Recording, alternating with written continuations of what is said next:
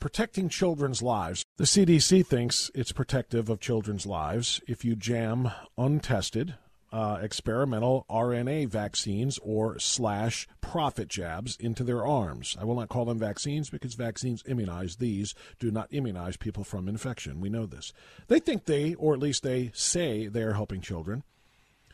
I think it would be a better way to help children and protect them to keep these shots away from them. I want to read a couple of things as I welcome our guests to the program. Anaphylaxis, thrombosis, Guillain-Barré syndrome, myocarditis, pericarditis, Bell's palsy, and sudden adult death syndrome are all terms that have been thrust into the public spotlight following the global initiatives to mass vaccinate. And use that word again in quotation marks, it's not real. All of these syndromes can be and are the result of vaccine injury, as the CDC openly admits. Furthermore, as recently revealed, the CDC was forced to admit that boosters have no health benefits for younger people, adults aged 18 to 49. In fact, leaves them susceptible to vaccine injury for no reason. So what will happen if the youngest and most defenseless children among us are jammed with this experimental mRNA toxin?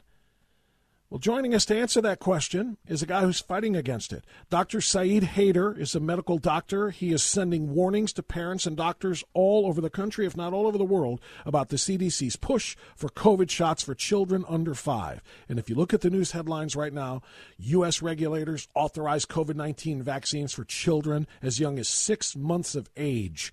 CDC recommends COVID-19 vaccines for young children. The push, the full court press is on. How do we push back against that? Dr. Haider, thank you for joining us this morning. I appreciate your time. How are you, sir? Absolutely. I'm great. Thanks for having me. I think this is a really, really important topic, so I'm really glad that you're giving it, the light of day and letting people know about it. Before we continue, Syed or Syed? I want to make sure I'm saying it. Syed. Syed, sorry about that. Dr. Syed Haider, then, let's talk a little bit about this. First of all, I want people to look at your website, which I have perused myself, mygotodoc.com. I want to talk a little bit about why the CDC is continuing to push this. With the quote-unquote pandemic essentially waning to the point where people have said it may be endemic. It's going to be here forever in some form or another, but it is not in any way, shape, or form as lethal as they once proclaimed it to be. Why are they so 2.5 years on since this whole thing started? Why are they so hell-bent on putting these toxins into the bodies of, statistically, the people who have the least to be concerned about? And we're talking about the very young under 5. Yeah, so that's the million-dollar question. I mean, you have to – I don't know how to answer that without assuming something nefarious, right? Some kind of either it's just a profit motive or something worse than that. I don't know, because these vaccines are shaping up to be something that probably affects fertility. I mean, we have data showing that sperm is not as strong and motile. Decreased sperm counts in people who've been vaccinated. We know that it concentrates in the ovaries and causes all kinds of reproductive abnormalities in women. So certainly, I mean, there's that possibility, that kind of conspiracy theory that this is a depopulation agenda. I don't know. I mean, it's hard to go there without sounding like a crackpot. But, I mean, the easiest motive is just, the billions and billions of dollars that it adds to Pfizer's bottom line, and the fact that the government is a captured, entity. It's been captured by big industry, especially big pharma. Certainly the FDA is partly funded by big pharma. The mainstream media is almost entirely funded by big pharma. Congress is almost entirely funded by big pharma. They're the biggest donors to all political campaigns. So that's part of it, certainly, just the sheer profit motive and greed. Beyond that, I don't know. You can speculate. But the main thing that you pointed to is that no healthy child has died since the very beginning of the pandemic. And in America, no children have died since Omicron became prevalent. So, just right out of the gate, there's absolutely zero rational reason to be rolling out an experimental, mRNA gene therapy in children. There's just zero need for this. And then you move beyond that to okay, if there even were a need for it, right? If anyone was at risk, if any children were at risk, would this even be effective? And the trial itself answers with a resounding no. I mean, the trial wasn't even powered to answer this question properly. They enrolled too few children. In the adult trial, they enrolled 40,000 people. They chose to only enroll like less than 5,000 in the Pfizer trial. And all the children's trials, very low numbers. They couldn't reach clinical or statistical efficacy with any of these. So all of the endpoints that are being reported, like quote unquote 80% efficacy, it's just a big lie. I mean, the range of possible numbers because the trial participants are so low range from negative 270% efficacy to like 99% efficacy. Most of that range is in negative territory, which means if it's closer to negative 370%, you're 3.7 times more likely to catch the virus, right, than if you hadn't taken the shot. And we've already seen that in the adult real world, data, that you're more likely to catch it, and certainly now with Omicron, the virus has changed so much that these original jabs are like, they don't even make any sense. You can't even argue for them scientifically. So the trial is garbage at this point. All the children's trials are utter garbage. They shouldn't be relied upon for anything, and yet they're pushing ahead with it based on the immune response, right? So they checked a random sample of these kids, 5% of the kids in the trial. They checked them for antibody responses and compared it to some other random sample of adults in the adult trials who had, antibody responses. They don't explain how they chose either sample, why they compared them, and they are it's already been publicly stated by the VRB PAC committee, which consults with the FDA, that an antibody response has no link that we know of to efficacy of any kind, right? So we know the vaccines don't prevent transmission, right? So it's not like you're protecting grandma and grandpa, right? And we know kids aren't endangered by them. So what's the reason for them? I think you get to the very heart of the question. Why are we doing this? Yeah, and moreover, I want to know how permission was given the very first part of this. When I introduced you, we're talking with Dr. Syed Haider, a physician who is warning doctors and parents, do not jam these, as you call them, gene therapy shots into the arms of your children under the ages of 5. There's no purpose for it. As I introduced you, I referenced this line, quote, all of these syndromes can be and are the result of vaccine injury, as the CDC openly admits. Doctor, what has the CDC admitted to? Yeah, so obviously they're admitting that these are not safe, that there is danger involved. I just spoke yesterday with a man in Canada who was reimbursed or, quote unquote, reimbursed by the Canadian government for Guillain-Barré syndrome that he contracted within days of receiving his shot. If you look at the vaccine adverse events reporting system, which we have relied on for 40, 50 years now in this country, the number of total reported adverse events is in the millions. All right, and the number of deaths is in the tens of thousands. We have nearly 30,000 deaths being reported, and everyone has to realize that that's just the tip of the iceberg, the very, very tippy top of the iceberg. You have to multiply those numbers by anywhere from like 40 to 100 to get the true number of adverse events and deaths in this country. So we have hospitalizations, we have strokes, we have heart attacks. But doctor, if I may, the critics, people who will criticize and probably have tried to cancel you and other doctors who have pointed this out, would say just the opposite. Rather than having to multiply that number to get the true number of adverse events, they're actually saying you got to shrink that number because those are not trustworthy, because they are self-reports. People self-report in the VAERS system with the CDC all of these adverse events, so they can't be verified. Yeah, so this has been an issue with the vaccine adverse events reporting system since time immemorial. We've always had this issue, but even with that problem, Harvard themselves, they did a study, and they estimated that despite all the problems with VAERS, it's still an underreporting factor of about 100. So you have to multiply whatever reports you get by 100 to get the true number of real events in the population, even if some of the events reported to VAERS are false. Maybe Russian hackers are reporting events to VAERS. I don't know, right? VAERS isn't it is also checked, okay? So you can't put in multiple reports. They do check and weed out reports that they think are fraudulent or wrong and that shouldn't be there. So it's not completely an unchecked database. So there is government oversight into this database. There could have been a better database, right? And we actually designed one. And then, because of these special interest groups like the pharmaceutical companies, it was never implemented. So we could certainly have a much better reporting system, and we've chosen not to. Okay, it wouldn't be very expensive. VAERS is the best we have, and so all we can do is compare apples to apples, right? We've used it always for vaccine adverse events, So why would we stop using it now? Why did we believe it before and we don't believe it now? I mean, it's always been used. This is the system that the CDC and the FDA have always relied upon for vaccine safety. Why stop now? Doctor, let's look at this from a different perspective too. Let's suppose for just a second that this reporting system is faulty and flawed, and rather than the other way around, which you said that Harvard came up with, but multiply by 100. Let's say it's half. Let's say just the other way around. It's half as many adverse events have happened than have been reported. Let's just say half of them are fake, like you said, Russian hackers or just people with agendas trying to undercut the CDC and undercut the administration or whatever.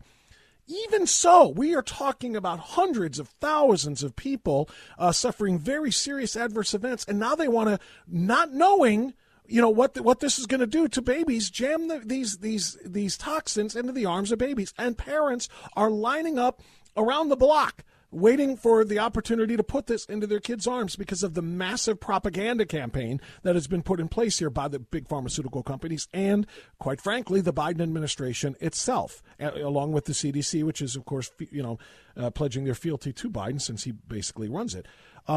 That's what I don't understand. Even if you don't believe the full numbers of adverse events the CDC has acknowledged, you're still risking your kids' health by putting them in harm's way, are you not? Why do so many parents fall for this? Absolutely. I mean, I'll do you one better. Assume 99% of reports are fraudulent. Still, you would have far more reports than any other vaccine in history, far more deaths. You would still have hundreds of deaths, even if 99% of the deaths reported are wrong. In the past, with any other vaccine, the stopping condition would be 50 deaths. Okay, that would be the stopping condition. We've far exceeded that. Even if you assume 99% of the death reports are wrong or not linked to the vaccine, it actually is probably the other direction, okay? Because everyone knows doctors. I mean, in the medical profession, we all know physicians who just aren't reporting. We're seeing way more adverse events, with this vaccine than any other in history. And so neurologists, cardiologists, everyone's seeing it, and everyone's afraid of talking about it and reporting it.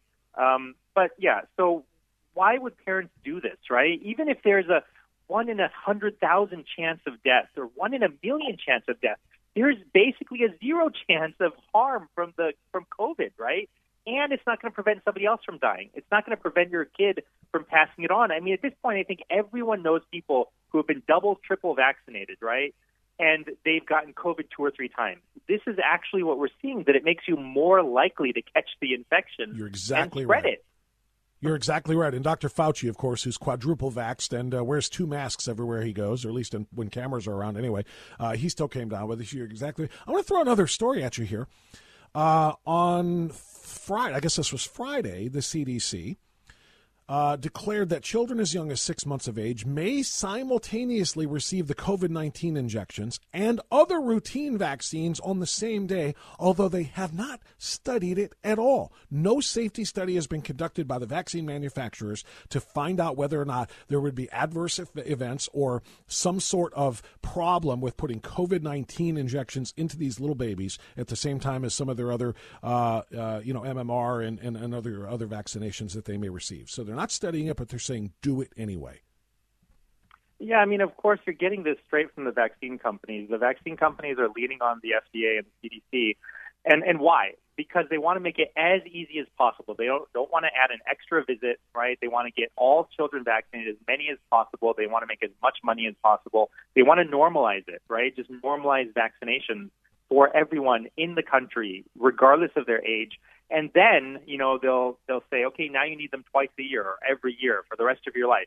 One more moneymaker added to the vaccine schedule. Right. So at the end of the day, it's just pure, unadulterated greed. And parents really need to break outside their little bubble online. If we're all living in these little bubbles where we get reinforcement of everything we already believe from all the websites and all the social media followers that we already have, break outside the bubble. Go look up something written by somebody else, right? Go look up Peter McCullough, go look up Robert Malone, go look up Pierre Corey, Paul Merrick. Some of these doctors are the most highly published physicians in their fields. Okay, Peter McCullough, there's no other cardiologist in the world that's published more than he has. Paul Merrick, he's the second most published critical care doctor in the world. These people are warning you against vaccinating your kids. Go read what they've read. These are experts. You can't get but Dr. Haider, here's the problem with this. You could get the experts of experts. I posted a 2-minute speech or 2-minute portion of a speech from Dr. Malone, who holds the patent on mRNA technology, for crying out loud, which is, of course, used to create these non-vaccine vaccines. And I got canceled or, suspended by Facebook for sharing, violating community standards by sharing information that may be harmful to other people's health. So if I share Dr. Haider, if I share Dr. McCullough, Dr. Malone, or anybody else, I'm canceled. I'm a crackpot. I'm a nut. I'm a loon. I'm trying to spread conspiracy theories. That's the real issue here, is they have won the propaganda wars. They have found a way to silence anybody from presenting any dissenting information. And of course, we all know, and because you're a scientist as a doctor, science yearns to be challenged. It yearns to be questioned. It can't just be said it is settled when there are so many things like this that ask questions. And so rather than try to answer them, they shut them down. They censor them. Yeah, that's a great point. The scientific method itself tries to disprove, its holy cows, or whatever it believes. Exactly. Whatever kind of theories you have, they're always theories. They're not facts, right? There is no the science. It's like a settled fact. It's always a theory that you're trying to disprove. And if you can't disprove it, it strengthens it. Our science has been turned completely upside down. We don't have science anymore, especially in the realm of medicine. You're not allowed to challenge the theories, right? And they're not even called theories anymore. They're just called science, as if it's a settled, truth come down from God, right? I mean, it's certainly not. And so we are no longer being scientific as a culture, as a society, and certainly not at the FDA and in the pharmaceutical companies. They are being it's scientism. It's like something that's going by the name of science.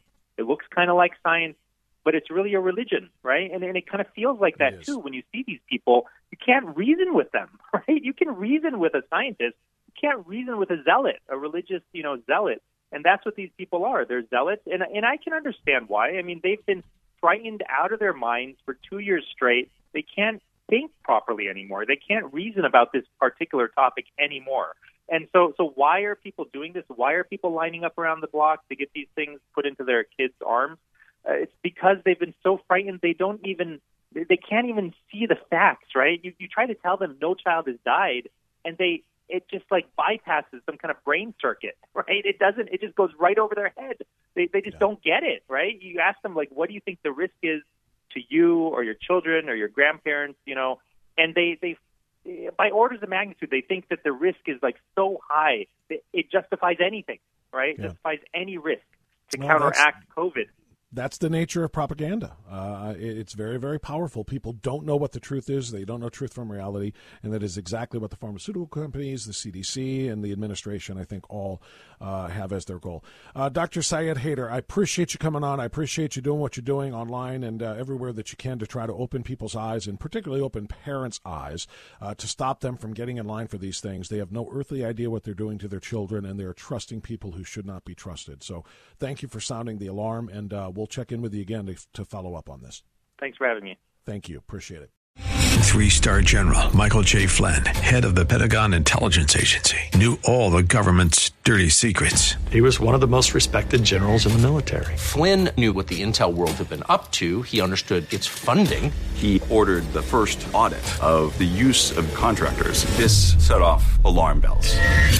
The explosive new documentary, Flynn, Deliver the Truth, Whatever the Cost, uncovers the facts behind this scandal. Flynn told the truth. He was the most dangerous person for Donald Trump to hire. I find out the worst enemy that I'm going to face in my life is right here in America. They took my assessment and they wanted me to change it. And I was like, I'm not changing it. They had to get rid of Flynn.